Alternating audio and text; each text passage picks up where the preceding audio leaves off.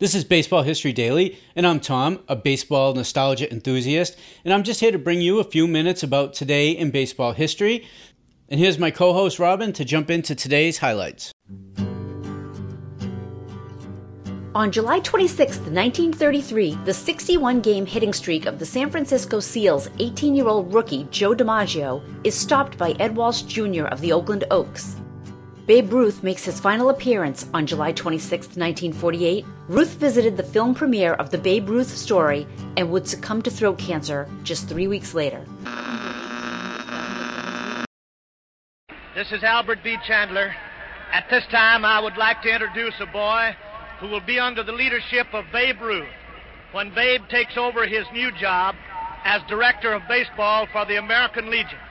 Representing the boys of the American Legion, speaking for every American boy, ladies and gentlemen, here is Larry Cutler.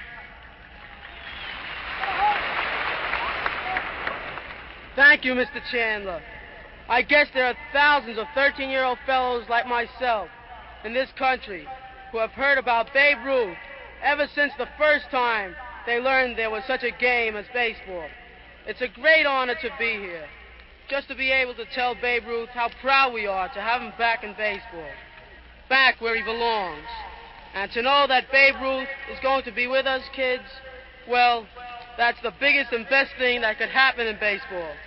From all of us kids, Babe, it's swell to have you back.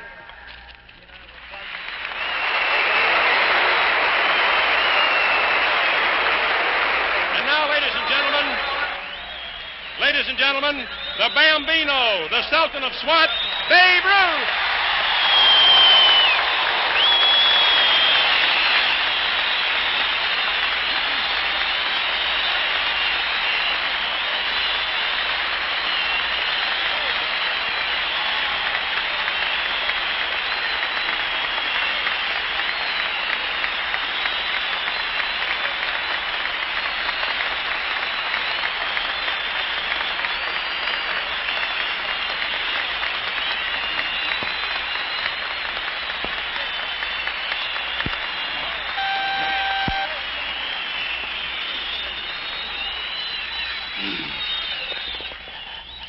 Thank you very much, ladies and gentlemen. You know how bad my voice sounds. Well, it feels just as bad.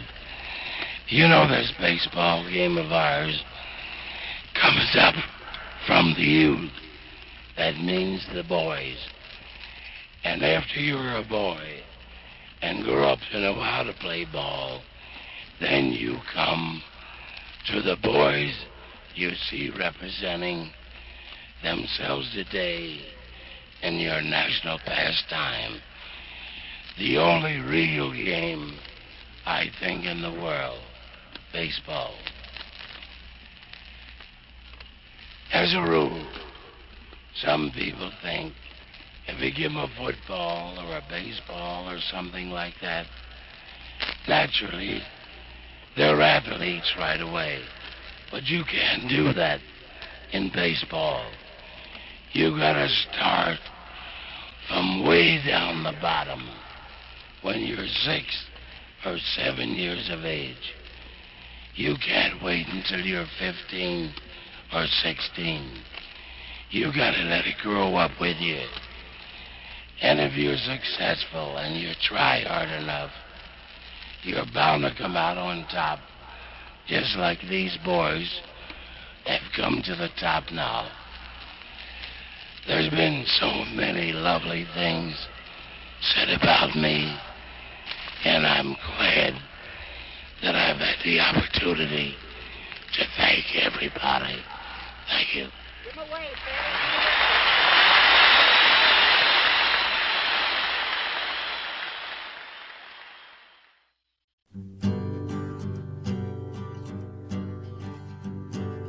On July 26, 1962, in New York, pitcher Gene Conley and infielder Pumpsie Green of the Red Sox mysteriously disappear after a 13-3 loss to the Yankees. They get off a team bus in traffic to use a restroom but fail to return. Conley decides he wants to fly to Israel and goes to the airport but is refused a ticket because he does not have a visa. Conley is perhaps best known for being the only person to win championships in 2 of the 4 major American sports. 1 with the Milwaukee Braves in the 1957 World Series, and 3 Boston Celtics championships from 1959 to 1961.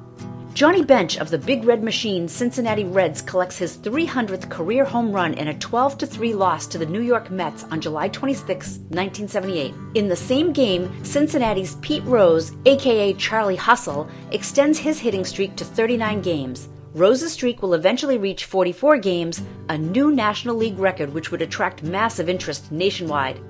The Hall of Fame expands by 3 members on July 26, 1987. Jim Catfish Hunter, Billy Williams, and Ray Dandridge are honored in the induction ceremonies in Cooperstown. Hunter played on 5 world champions and was called Catfish by Oakland owner Charles O. Finley for no other reason than Finley thought his new pitcher needed a flashy nickname.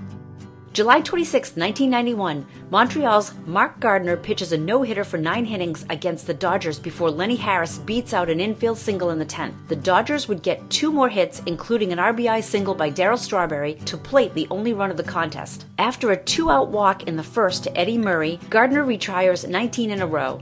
The Expos manage only 2 hits themselves against the combined efforts of Oral Hershiser, Kevin Gross, and Jay Howell. Gardner is the 11th pitcher to lose a no-hitter after 9 innings and the first pitcher to hurl 9 no-hit innings against the Dodgers since Johnny Vandermeer in 1938. That was July 26th, this day in baseball. Our extensive collection of radio broadcasts captures the game's most iconic moments. They are retold to you by those who lived it. These broadcasts narrate more than just a game. They paint a vivid picture of the era and the legends that shaped it. Have a quick listen. Good afternoon, baseball fans everywhere. This is Mel Allen from Braves Field in Boston, Massachusetts. Ladies and gentlemen, boys and girls, welcome to Fenway Park. Good afternoon, baseball fans everywhere. This is Mel Allen from Municipal Stadium in Cleveland, Ohio. And hi, everyone. This is Jerry Doggett along with Vin Scully and Al Helfer, inviting you to stay with us now as we get set to have a big ball game to the friendly confines of Ebbets Field. Good afternoon, everybody. This is Al Helfer with Art Gleason from Sunny Shibe Park in the city of Philadelphia. Welcome you to another baseball broadcast. Excited to start listening to some of these games? Just come on over to members.thisdayinbaseball.com and join us today. As we wrap up today's show, thank you, Robin, for today's highlights.